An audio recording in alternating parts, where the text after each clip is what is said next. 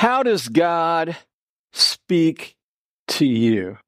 How does God speak to you?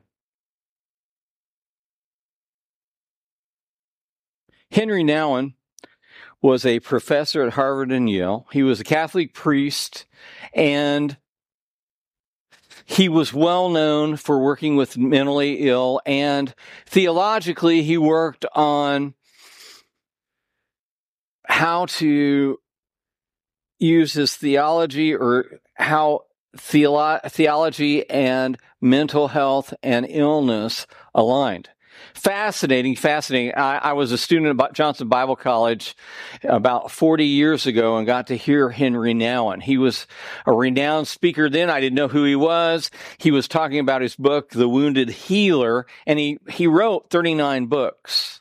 But the last 10 years of his life, he worked in the L'Arc community in France, which L'Arc means the ark. And what he was doing was living in community with developmentally and mentally challenged and intellectually challenged people. And it was to be a community of faith where everybody mattered and they ministered to one another and helped one another.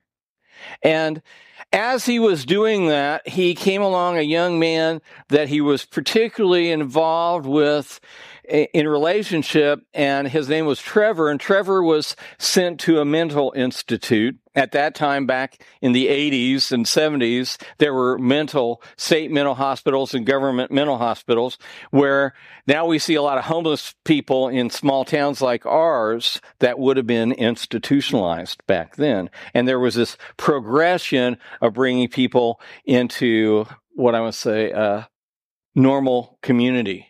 And I don't know how well it's working, honestly, if you really look at it, because some people need some help that they aren't receiving now.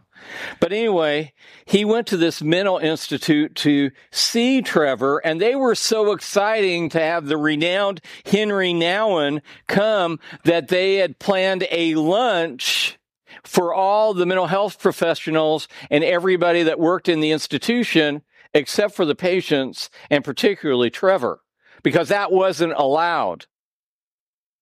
And so Henry Nouwen, if you knew him very well, he was kind of a passive individual that didn't make a lot of waves. He was a humble man. But the spirit inside of him spoke and said, basically, Trevor needs to be here. And so he said to the people that day that was running this institution, I'm not going to speak and I'm not going to participate unless Trevor is welcome in this company. And so somehow they figured out a way for Trevor to come and be a part of that luncheon and be a part of that fellowship in that moment. And so they were moving right along. That had occurred. Trevor was sitting next to Henry as his special guest. And all of a sudden, Trevor steps up and says, if you're happy and you know it, raise your glass. Everybody looked around. And he said again, if you're happy and you know it, raise your glass.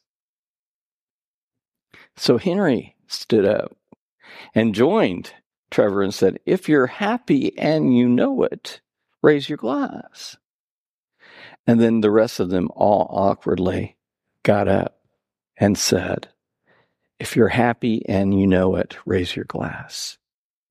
Now, the famous Henry Nouwen spoke that day, but you know what they remember? If you're happy and you know it, raise your glass. And God spoke through someone who was developmentally challenged, mental illness, and God spoke through that moment that day. And so as we approach this idea of how does God speak to you, and if you're joining us online today, we're the third week, but actually the fourth sermon in this series of God and God working in us through rooted, being grounded in our faith. The question then becomes, does God really speak today? Does God speak? And in the Old Testament, I'm going to go through a lot of different people, and there are passages beside that. So if you want to reference it to verify what I'm saying, if it's true or not, look there. But in the Old Testament, you see that God spoke to Adam and Eve. Actually, he walked with them in the garden, and they had dialogue, immediate, live dialogue in a garden. Can you imagine? And then there was Noah, and then there was Abraham, and then there was Sarah, and Moses, and Aaron, and Miriam, and Joshua, and Samuel, and David, and Solomon, and Isaiah, Jeremiah, Ezekiel, Daniel, Elijah, and Jonah. Those are just a few, just a brief summary of who God talked to. And in the New Testament as well, God speaks. He says, he talks to Mary, he talks to Joseph, he talks to Zacharias, he talks to Elizabeth, he talks to the shepherds, the lowliest of the low. He talks to the wise men, far from God, that didn't even worship Jehovah God. Talks to Simeon, he talks to Paul and others. Like I said, it's not an exclusive list. But do you believe that God still speaks today? And I would say yes and no. Because if you believe that God will speak to you in faith, yes, he will. But if you don't believe that God will speak to you, no, he won't. Well, that's kind of wishy-washy, Chris. That's reality. Dr. Marie Tavis Lanier tells a story, and she says, for us, when we talk to God, we would say it is prayer. But, and she's a mental health professional, psychiatrist, but if you believe God speaks to you, then we would consider it schizophrenia. Now, I live in the town of Brazil, and if you live somewhere in the Wabash Valley or around the United States and are tuning in with us, maybe you have this phenomena on your street, but I can watch and sit on my front porch, and I can see some people that think that God talks to them, and they're not okay, and they're hearing other voices and are far from God. And they do experience schizophrenia or bipolar, or in fact, I was talking to a friend of mine that actually is ministering to someone who has a dissociative disorder. And I don't know if you know what that is, but that is multiple personalities. And my good friend has baptized 2 or 3 of those personalities, but he's got about 27 others that he still needs to baptize them. So can you imagine being dipped 30 times? And trying to integrate those personalities. In fact, they don't call her a her. They basically say that she has a community. And I looked at him, and we were having this discussion, and I was in the cohort, and I just find it fascinating. But she was ritually abused before the age of 3, and this is real common with dissociative disorder. And so she had multiple personalities to deal with her pain and her suffering. And even though I found it fascinating, it still hurt. And she was in her 50s, and this had occurred in the 60s. Can you imagine and how evil that would be? And so she hears voices and sees things that we don't see and experience. And in her pain, you would never know what she'd experienced, because she would just be that kind little old church lady that comes to church and might sit next to you. So anyway, Dr. Latour says that, but if you hear God, I just want to encourage you that you might not be crazy. I would consider us an evangelical church, and some of you are fundamental and some of you are a little bit more liberal, but by and large, we are evangelical because we believe the Bible, we practice what it teaches, we practice the ordinances of baptism and communion, and we actually believe the Word of God. And some try to politicize that, and some don't. I prefer not to, because Jesus didn't, and the Apostle Paul didn't, in a very politicized culture. And so we want to major on the kingdom of God and the work of God, because nothing else will solve and deliver what God wants and his will today. We can't rely on anybody else but him. Isn't that amazing? But anyway, 96% of the evangelicals talk to God, but only 45% believe God talks to them. And so I'm speaking to you, the 55% of you here that don't think God will speak to you. And that's a matter of faith and realizing that God still speaks. And the question then becomes, do you hear his voice?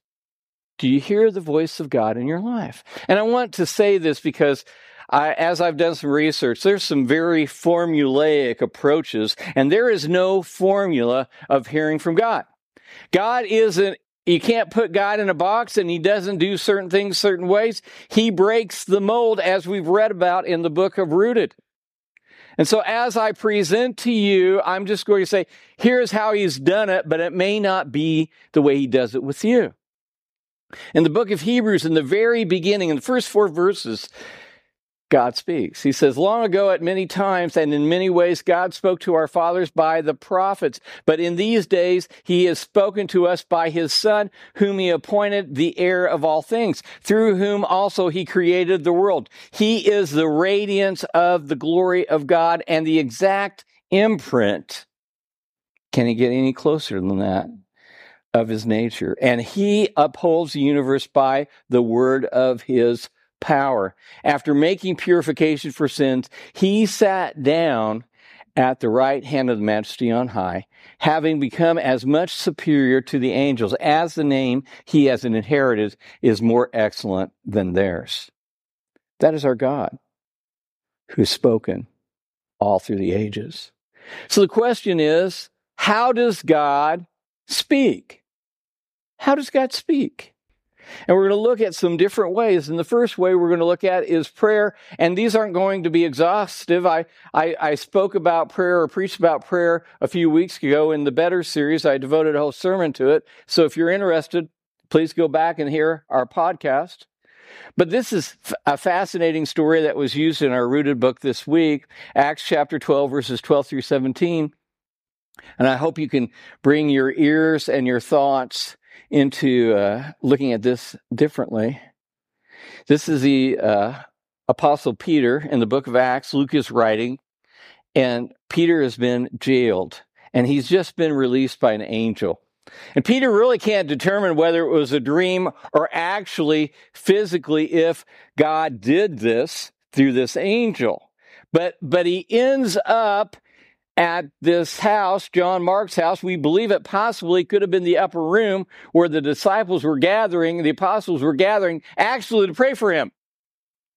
And when he realized it was real, he went to the house of Mary, the mother of John, whose name was John Mark, his nephew probably, where many were gathered together and were praying for him, by the way. And when he knocked at the door of the gateway, a servant girl named Rhoda came to answer. Recognizing Peter's voice, in her joy, she did not even open the gate, but ran in and reported that Peter was standing at the gate. Now, Peter had to be wondering what was going on. And they said to her, "You are out of your mind." In other words, you're crazy. Now, here were the early first century church leaders praying for Peter, and God answers prayer in that moment, and they don't believe it. And the poor servant girl, they've labeled as crazy. But she kept insisting that it was so, and they kept saying, it is his angel. They'd rather think it was an angel than his physical presence. But Peter continued knocking, and when they opened, they saw him and were amazed. But motioning to them with his hands to be silent, he described to them how the Lord had brought him out of the prison. And he said, "Tell these things to James and to the brothers." Then he departed and went to another place. God answers prayer. Mother Teresa of Calcutta, who ministered to the least of these, said this: God speaks in the silence of the heart. Listening is the beginning of prayer. What I find amazing about Mother Teresa, as you read her biography, what it says was that she felt this call to start the order that she started to minister to the least of these. And after she had the calling, she didn't hear the voice of God anymore. And I found that fascinating because I believe sometimes that happens, that as a servant of God, you stop hearing the voice of God, and it's intentional, but you still are called to do the will of God, regardless. So prayer is one way we hear the voice of God. Another way is through Scripture. And you would say, well, that's obvious, Chris. The Word of God is there. And in 2 Timothy chapter 3, verses 16 and 17, Paul writes to Timothy, he says, all Scripture is breathed out by God and profitable for teaching, for reproof, for correction, and for training in righteousness, that the man of God may be complete, equipped for every good work. You see, Scripture is the boundary that when we're led by the Spirit and the voice of God, when we hear it, it will always agree with the Word of God. That's our boundary. Sometimes people will say, well, the Lord told me, and it's in direct contradiction to the Word of God. And that's when we know this person is not of God. This is a false prophet, a false voice. Now, God speaks also through spiritual leaders and communities. And again, you need to have boundaries and listen with discernment. In 2 Peter chapter 1, verses 19 through 21, Peter writes it this way. He says, and we have the prophetic word more fully confirmed, to which you will do well to pay attention as to a lamp shining in a dark place, until the day dawns and the morning star rises in your hearts, knowing this, first of all, that no prophecy of Scripture comes from someone's own interpretation. For no prophecy was ever produced by the will of man, but men spoke from God as they were carried along by the Holy Spirit. I find this amazing, this passage amazing. This is the only time that this morning star is mentioned in Scripture, and it means to be a light bringer. And the word actually in the Greek is phosphorous, which we get the word phosphorus from in English, but it means that our hearts are illumined, are lit up by God in inspiration as the apostles and prophets and disciples of old. But this other word I find fascinating as well. It's called, well, actually, this being carried along by the Holy Spirit. The word is actually in the Greek is pheromenoi, or pheromenoi, and it means to be carried along. But Luke is using an image here that's fascinating. He used this word in referring to a sailing vessel being carried along by the wind. So the wind blows and fills the sail and blows it along. And what the picture here is that God, through His Spirit, is blowing along the apostles and those that wrote the New Testament and moving that sail where He will to lead them as they write or as they wrote. And the same is true today, that as the Holy Spirit resides in your life, it will blow, it will breathe, and it will move you like a sailing ship if you are attuned to Him. But sometimes our sail is empty of wind, and we're in the spiritual doldrums. And we've got to discern whether or not it's the Spirit not blowing and we are waiting on God, or whether or not we are not aligned with God's will, and so our sail is not being filled because we're not listening and paying attention to what the Holy Spirit is doing. That's a level of discernment. So not only does God speak to us through His Holy Spirit and through His Word, but also through nature and creation. Like Dan said, that this is one of our favorite times of the year. If you're a Hoosier, any day that is sunny and 75 in Indiana is a favorite day for me. And there was a time when I counted those days, but it seems like the more I count them, the more we have. And so I kind of like that idea. And these are beautiful days. But Paul says in Romans 1, he says it this way about nature and its revelation. It says, for what can be known about God is plain to them, He's speaking to the unbeliever here, because God has shown it to them. For his invisible attributes, namely his eternal power and divine nature, have been clearly perceived ever since the creation of the world and the things that have been made, so they are without excuse. You see, even creation cries out that there is a God, there is a design, there is an order, and it's not accidental, it's intentional and purposeful. God also reveals himself through his Holy Spirit. Through his Holy Spirit. Jesus says it this way as he prepares his apostles for the coming of the Holy Spirit. He says, "But the Helper, the Holy Spirit, whom the Father will send in my name, he will teach you all things and bring to your remembrance all that I have said to you." The Holy Spirit is the holy reminder of what Jesus has said. In John 16:13-15, Jesus says it this way about the Holy Spirit. "When the Spirit of truth comes, he will guide you into all the truth. For he will not speak on his own authority, but whatever he hears, he will speak, and he will declare to you the things that are to come." The Holy Spirit leads you into truth always. Now, the other way is through life events. And as we were studying in our small group this morning in Rooted, I just realized that this is also in your book. But I find this passage fascinating. The Apostle Paul, I have always felt like he heard directly from God, and he had direct instructions to what you should do and where you should go. And it was just step by step formulaic. And what I see in this passage was it wasn't that way. Look in Acts chapter 16, 6-10. And this is Paul and Luke describing their journey. "And they went through the region of Phrygia and Galatia, having been forbidden by the Holy Spirit to speak the word in Asia." Now here is God saying, "No, I don't want the gospel spoken here and now to Asia." Now that's a large place. Don't you think they deserve the gospel as well? But God stopped them. The Spirit stopped them. And then verse 7, "And when they had come to Mysia, they attempted to go to Bithynia, but the Spirit of Jesus did not allow them." Again. So they were bouncing around from one place to another place, trying to preach the gospel, but the Spirit didn't allow it. "So passing by Mysia, they went down to Troas, and a vision appeared to Paul at night.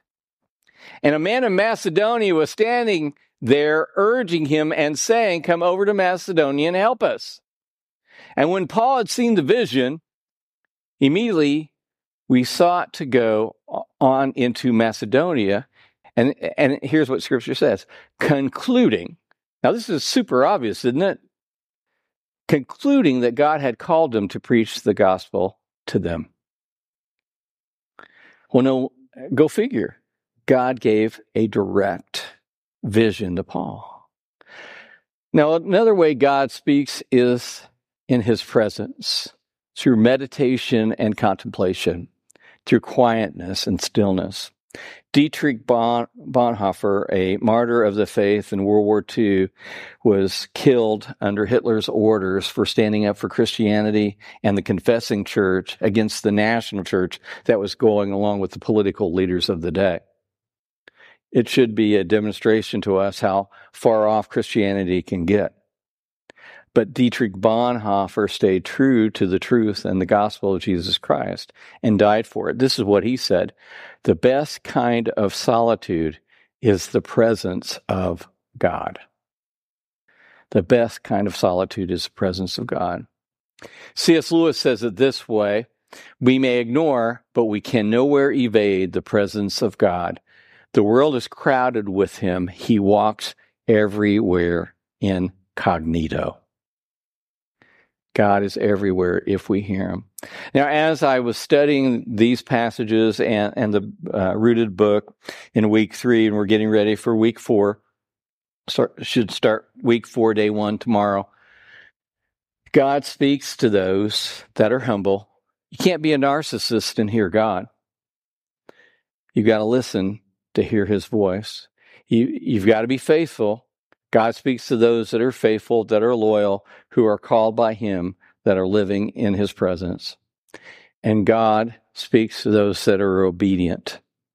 that we and you should obey what he says. Now, I believe some people don't hear from God because he has already told you what to do, and you just need to do it. That's how simple that it is. And you say, well, yeah, but Chris, and you're not yeah-butting me, you're yeah-butting God.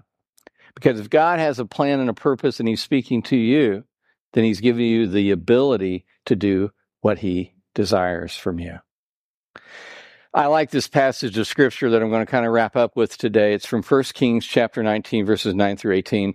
And this is God working through a burnout prophet named Elijah, who had done great things for God and spent his energy, and he was in a point of depression and anxiety and fatigue. And God sends him to a cave for rehabilitation. And in that moment, in the cave, in 1 Kings 19, 9 through 18, then he came to a cave and he lodged in it. And behold, the word of the Lord came to him, and he said to him, "What are you doing here, Elijah?"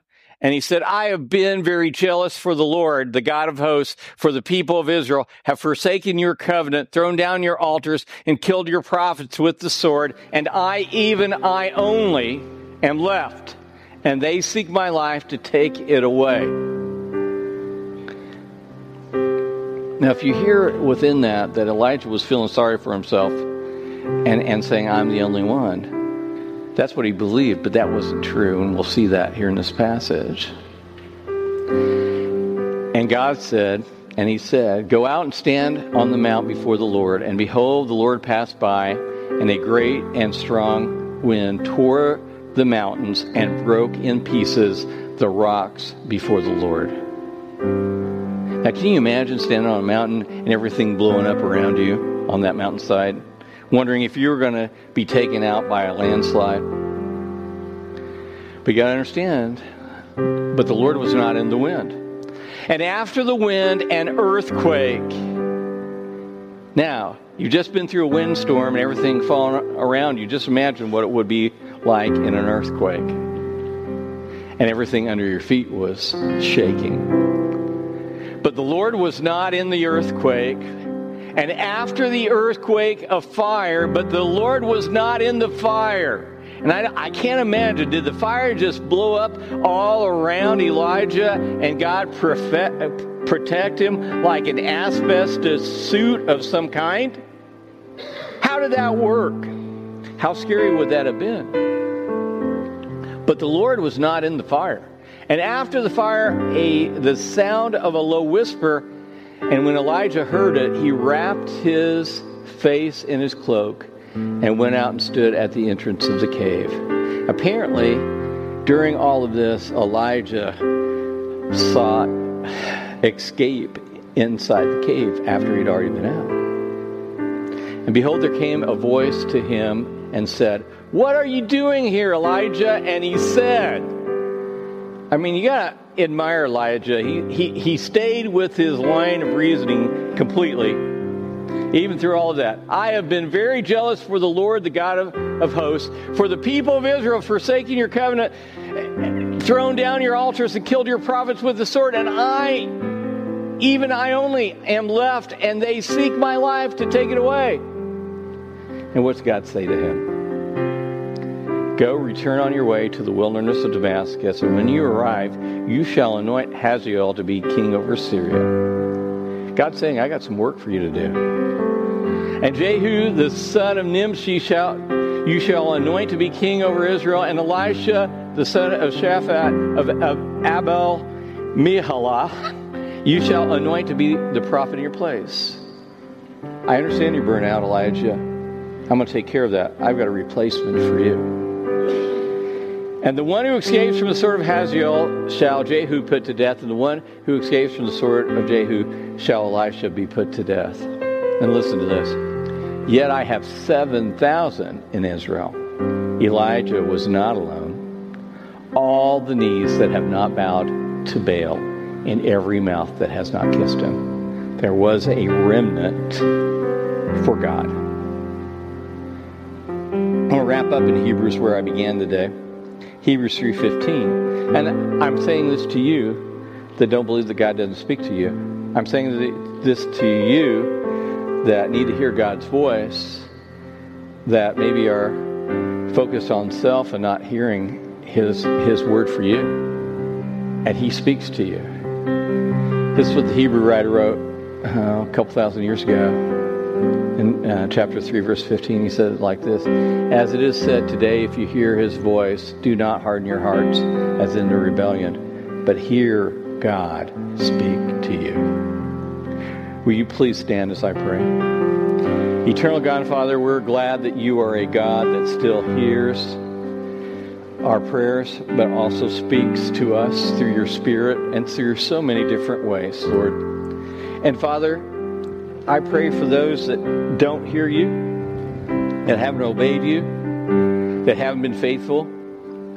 And Father, may this be a time of repentance and a time of action and obedience in doing your will, what you have called them to do. Father, for those that are faithful and are following you and obedient and hearing you, I praise you for them. And I pray, Father, that you would speak to them in a loud voice, in a clear way, that we might be about your kingdom's business and your work first of all and most of all, that others might know Jesus Christ as Lord and Savior. Father, I pray for those that are struggling and despondent like Elijah. Father, that you would give mercy and grace, that you would encourage them. And that, Father, like Elijah, they would obey your will and do your work. And Father, that we aren't by ourselves. We aren't alone. But you are faithful, and you have a remnant that is serving you even now. Father, we give you praise and glory in the hope and the faith that we can have in the work that you are doing today. And we pray this all in Jesus' name. Amen. Will you come today?